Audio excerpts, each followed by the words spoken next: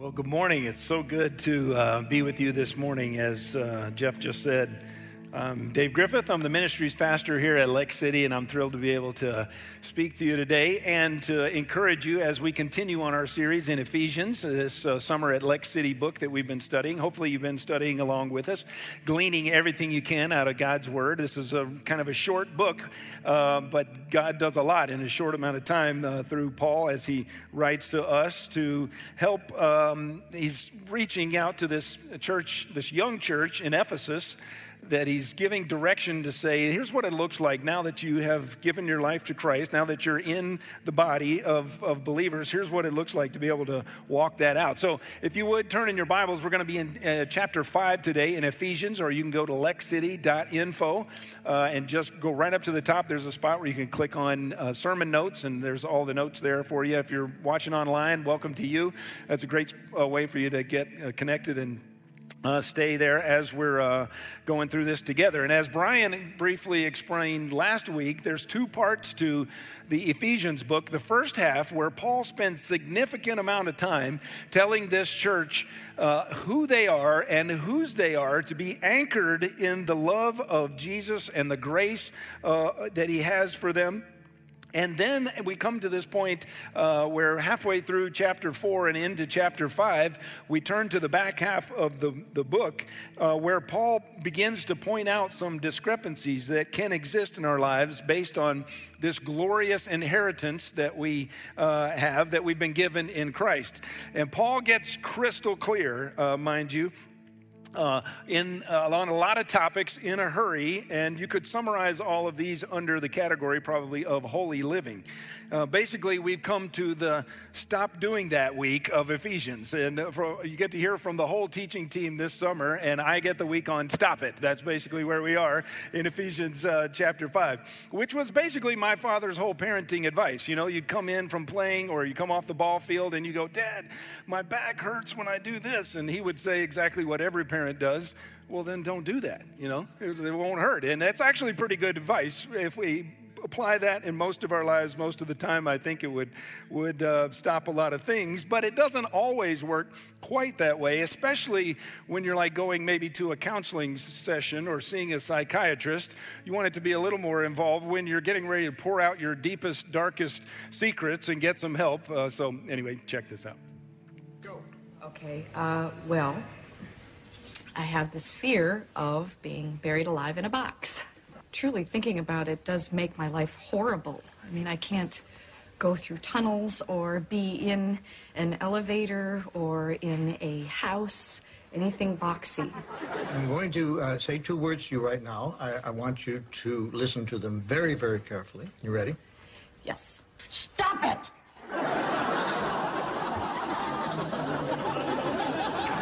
I'm sorry? Stop it! It doesn't always work quite that well. Our pastor loves that video. That's why I had to bring that one to you today.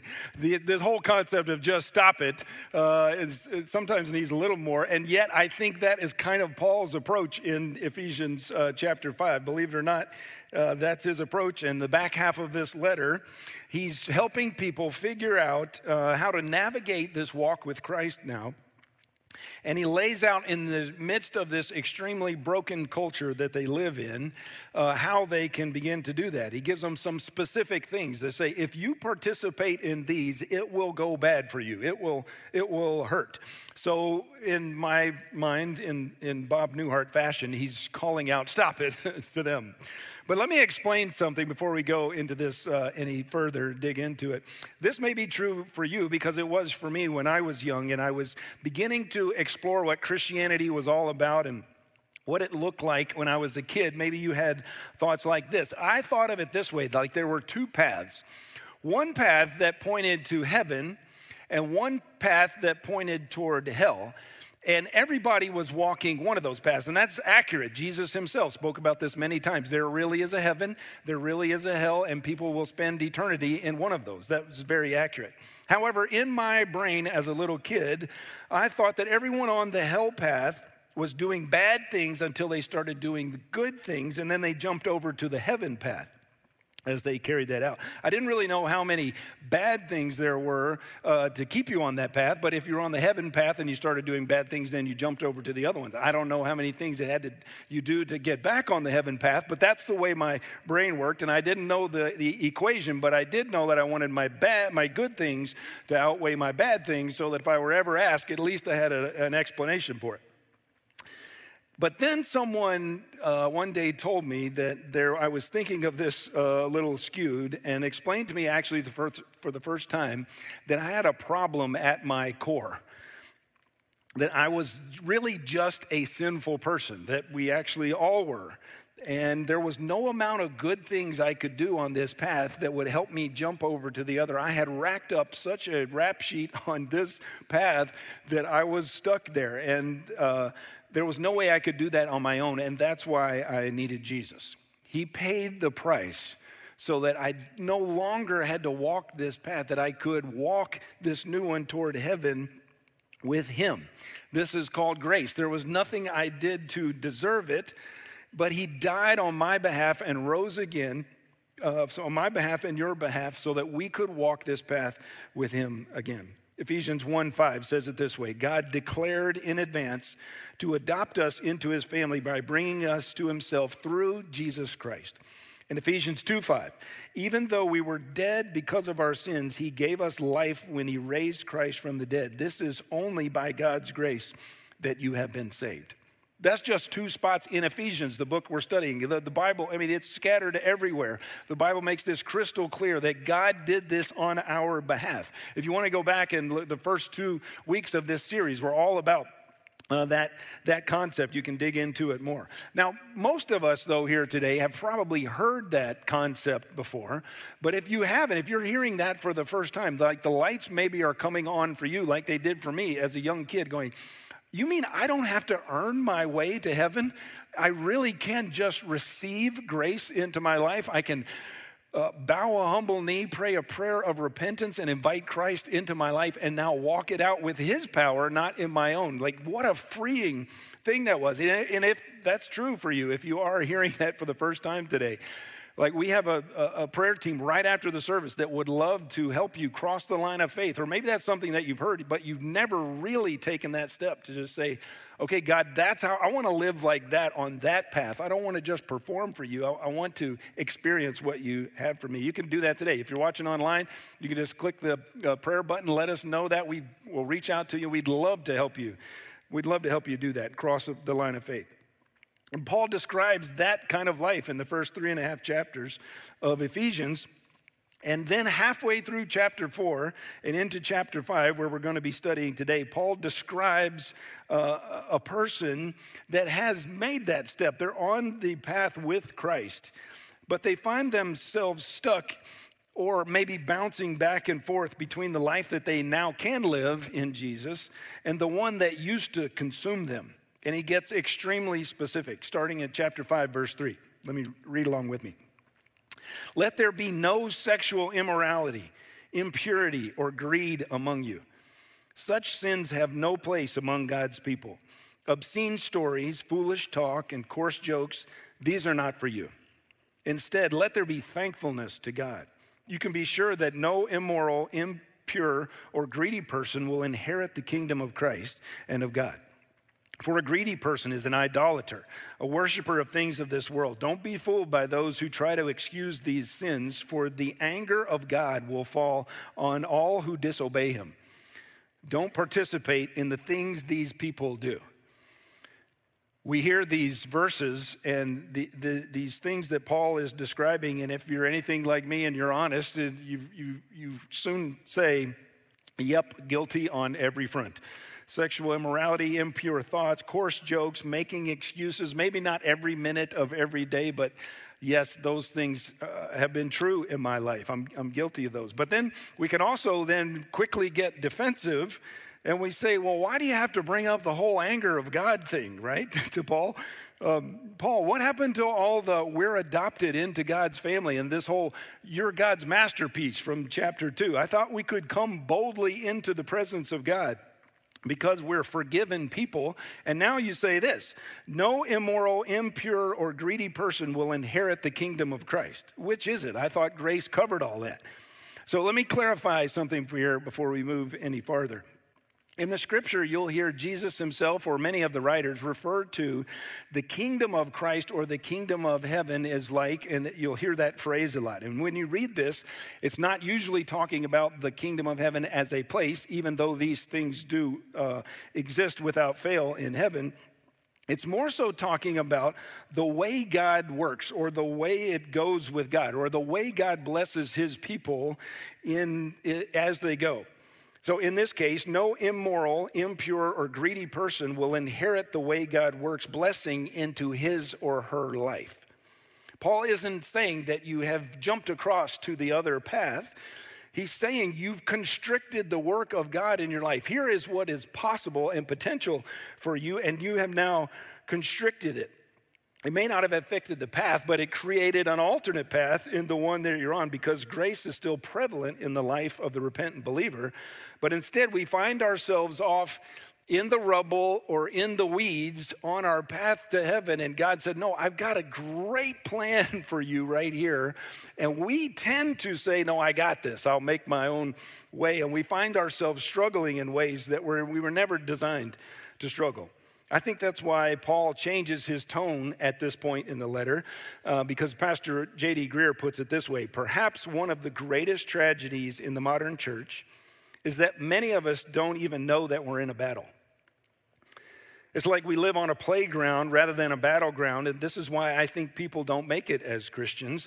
They don't realize that the Christian life is war. I think that is so true for many of us. We've taken this step, but to understand that we're actually in a battle. Paul changes his tone, like a parent would to a child, or a coach to a player, or an officer to a recruit. In Ephesians 5:14, he says, "Wake up, O sleeper, rise up from the dead, and Christ will give you light." He says, wake up.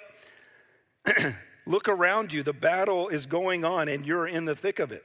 There's a battle from the enemy that exists, and TJ is actually going to talk about that next week, but there's also one of our own choosing as well.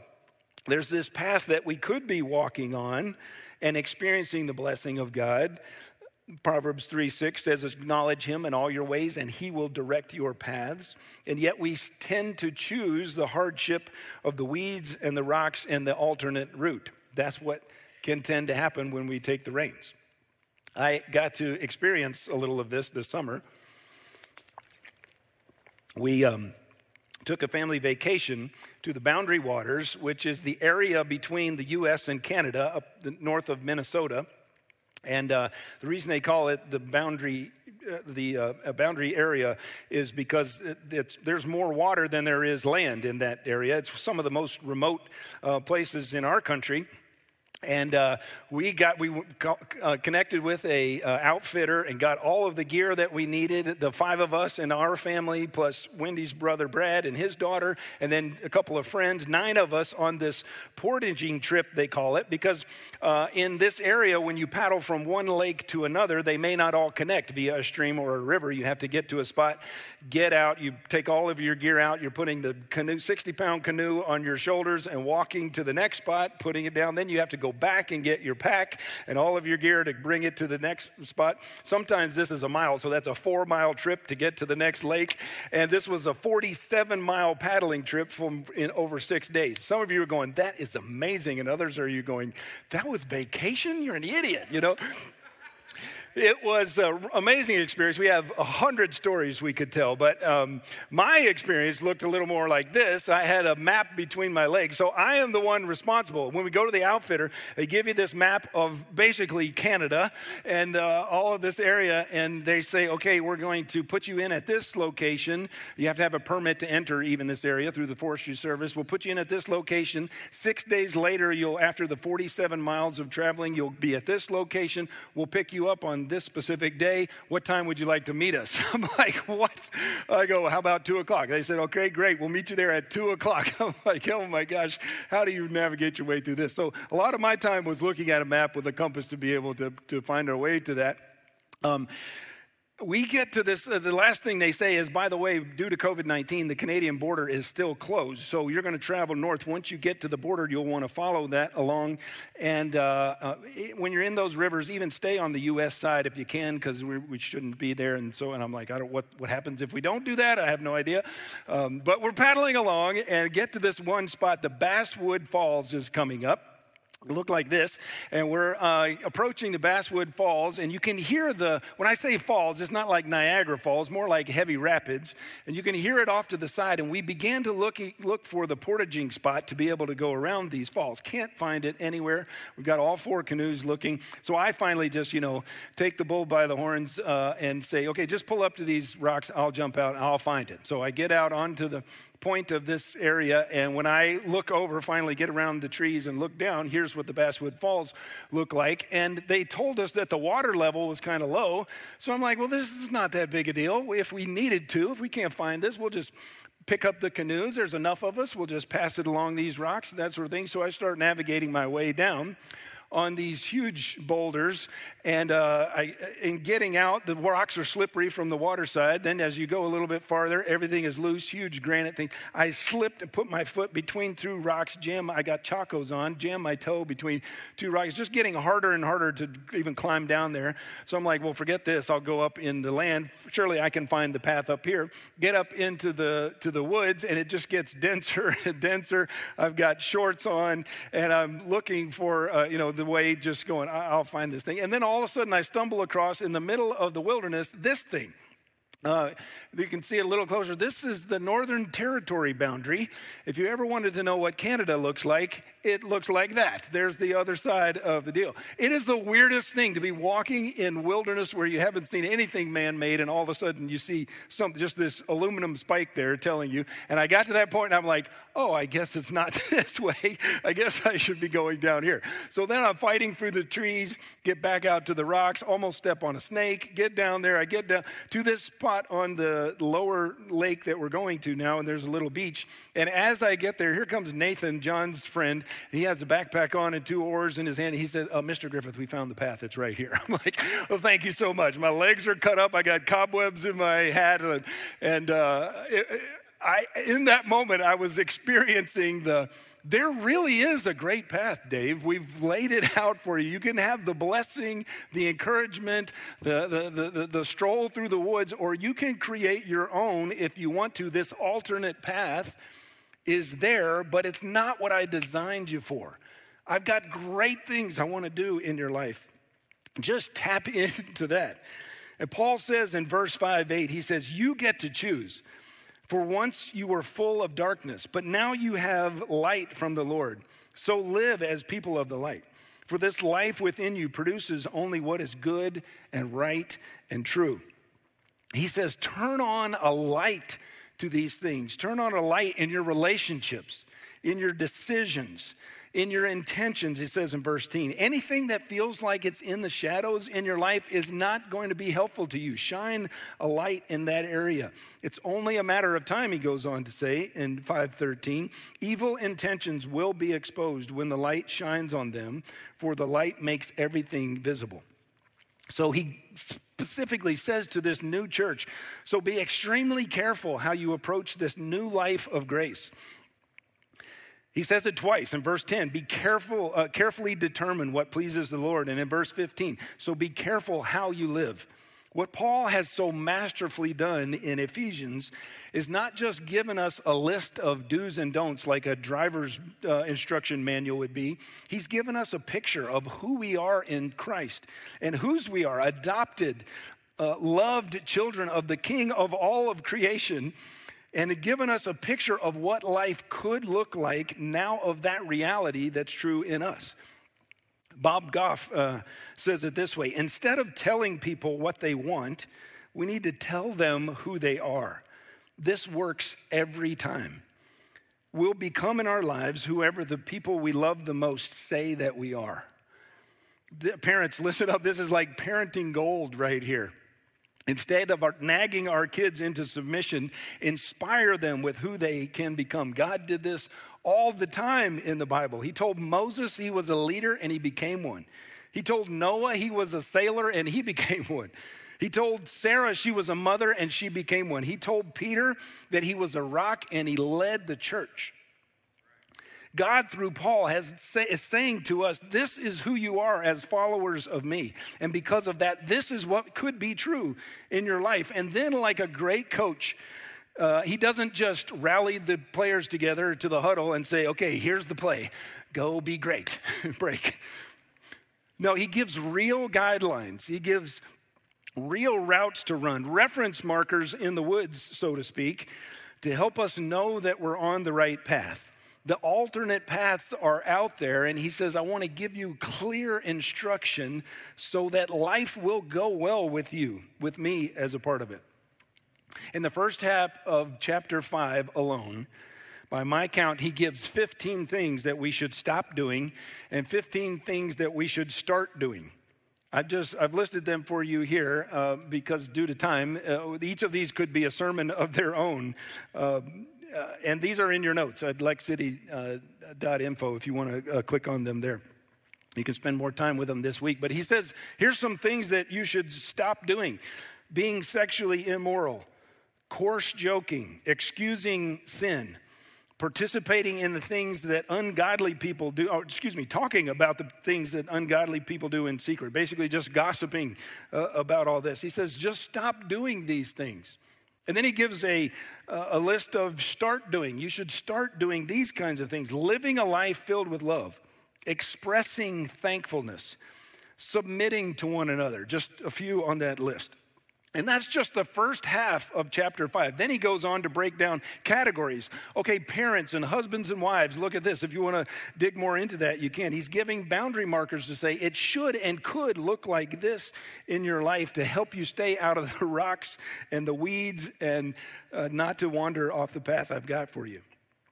I don't think Paul's intention was to create an exhaustive list that covered every question of this young church, but he does hit a whole lot of topics in a short amount of time, and I think every one of them brings a good, healthy challenge to us 2,000 years later. It's kind of shocking how the Bible does that in our lives.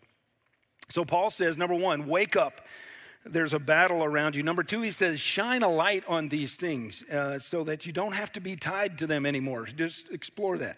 And then he gives some practical things. He says, if you want to be a wise person, if you want to live like a wise person, verse 16, then he gives these tips, these boundary markers that'll be helpful in our lives. 2 of them have to do with the calendar, I think, and 3 of them have to do with our hearts. Ephesians 5:16 says, make the most of every opportunity in these evil days. He calls the days evil, which at first doesn't make much sense because God was the one that created them. How can that be? But if you think about your own experience, when the last time you've been left alone with impromptu idle time on your hands? Or more so, think about a classroom where the teacher just has to step out for just a few minutes. It's a downward spiral pretty quickly. Most of the time, that's what happens. And he's saying that because we're sinful people at heart. Each day within it holds evil potential unless we maximize it the way God had intended. So that's why I think Paul really is talking about the calendar here. We don't just drift into godliness. And we don't just stumble across holy living. How did I get here? This is amazing, you know. We tend to drift into complacency. And we stumble into just Netflix forever, you know. That's why I say if it's not on your calendar, we really don't care that much about it. A good friend of mine one time said, my calendar is always full, but it's not always intentionally full. That's why I think group life is so important in our lives. When you belong to a group of godly people and it's on your calendar, you've got built-in life, built-in godly community, accountability, and a challenge from people that you walk with, people cheering you on in your corner. It's built into your week. And it moves from this ideal that you have to a conviction that you practice. We're going to be launching groups in August, and you may want to be ready to take that step at that time. That's why I think serving in the church and in the community is so important. It changes your mindset when you begin to see that the world doesn't all just revolve around me. Every week, I have places on my calendar where I serve either with a team or as an individual to just say, okay, God, use this time. I put it on the calendar, and it's almost without fail that God shows up in some amazing way, not just through the people that I'm serving, but for what he does in me. You want to be a part of generational impact and godly change in families? Sign up to serve at Kids City or Lex City Youth. Put it on your calendar and just say, God, I'm going to make this investment, and watch what he will do in and through your life. Make the most of every opportunity, God says. Then he goes on to say, Ephesians 5:17, don't act thoughtlessly, but understand what the Lord wants you to do. Do you know what it looks like in your life to act thoughtlessly? Usually mine is, when that happens in my life, it's right after that I'm saying something like, I'm sorry. I couldn't even count the number of times I've said the phrase, I'm sorry, I wasn't thinking, right? The reason I think this boundary marker is also a calendar tip is because acting thoughtlessly usually impacts people, doesn't it? That's the way that carries out in our life. This statement that he's making is about relationship. Understanding what the Lord wants you to do could be profession and could be the big calling in your life, but usually it means the impact of the people around you, understanding what God wants you to do. And when we don't have key relationships on our calendars, we tend to be about ourselves. If I don't have my time with my wife, Wendy, on my calendar, guess what? We tend to be more distant. Investing in my kids and friends in a real way, if it's not on my calendar, guess what? We're not as close as we could be. We're not growing in that way. Jesus said, go into all of the world and make disciples. And if I don't have that on my calendar, investing in other people, guess what? It tends to not happen. Paul says, don't act thoughtlessly, be strategic, and know what the Lord wants you to do. And then, Paul doesn't mix any words, and he goes right into 5:18, and he says this, don't be drunk with wine, because that will ruin your life. Instead, be filled with the Holy Spirit. Here's a boundary marker for living. Paul says, if you want wisdom in your life, don't get drunk, it will ruin you. And many of us can attest to that. That is your testimony. This was what consumed my life. Some of you are struggling through that right now. We applaud you in your work in that. That's why we've got a group on Thursday night specifically to help you through that time. But it's interesting to me that Paul links that. He says, don't be drunk with wine because it'll ruin your life. Instead, be filled with the Holy Spirit. It's interesting that he ties those things together. I think it's cool that God is, Paul, the Lord through Paul is saying, we know that there's a feeling involved in this. Most people drink because they don't want to feel or they want to just feel different than they normally do. And Paul says you want a feeling that will spice up your life and will not be a cheap, numbing alternative or one that will haunt you in the morning. He says get so close to Jesus that his Spirit fills you to overflowing confidence and hope. It won't fade. It is the fullness of Christ. So much so that he goes on in his next verse to say, sing about it. Verse 5:19, singing psalms and hymns and spiritual songs among yourselves and making music to the Lord in your hearts. Paul says, get so filled up that you can't help but sing about it. I love that he does give us an out, though. He says, sing psalms and hymns and spiritual songs. And for some of you, just make music in your heart. That would be better for all of us, you know. But he says, sing about these things. Isn't it crazy? Of all the tips and the boundary markers that Paul could be giving this church that he's writing to at a distance, and he says, sing. That is his instruction to them. Not in a how does your voice sound, are you able to make the audition cut, but expressing what is true in your heart and in your life. He says, sing about it. I was in a Muslim country recently, and a guy asked me who was really exploring things of Christianity. And he said, tell me what all this singing deal is about in church. He goes, If we ever did that in a Muslim temple, that would be so disgraceful. We do not do this. What is the deal with that? And I'd never been asked that question before. And I told him, I was like, well, first of all, let me just say, if you had the gift of getting your rap sheet cleared and the God of the universe telling you how much he loved you, you would want to sing about it too. Christians can't help but sing about what is true, the greatness of God that we experience in our life. So Paul gives this practical tip, this boundary marker, and he says, you want to grow in wisdom? Sing about it. Try it. If you're here today, you're watching online, we're going to close with a song here in just a minute.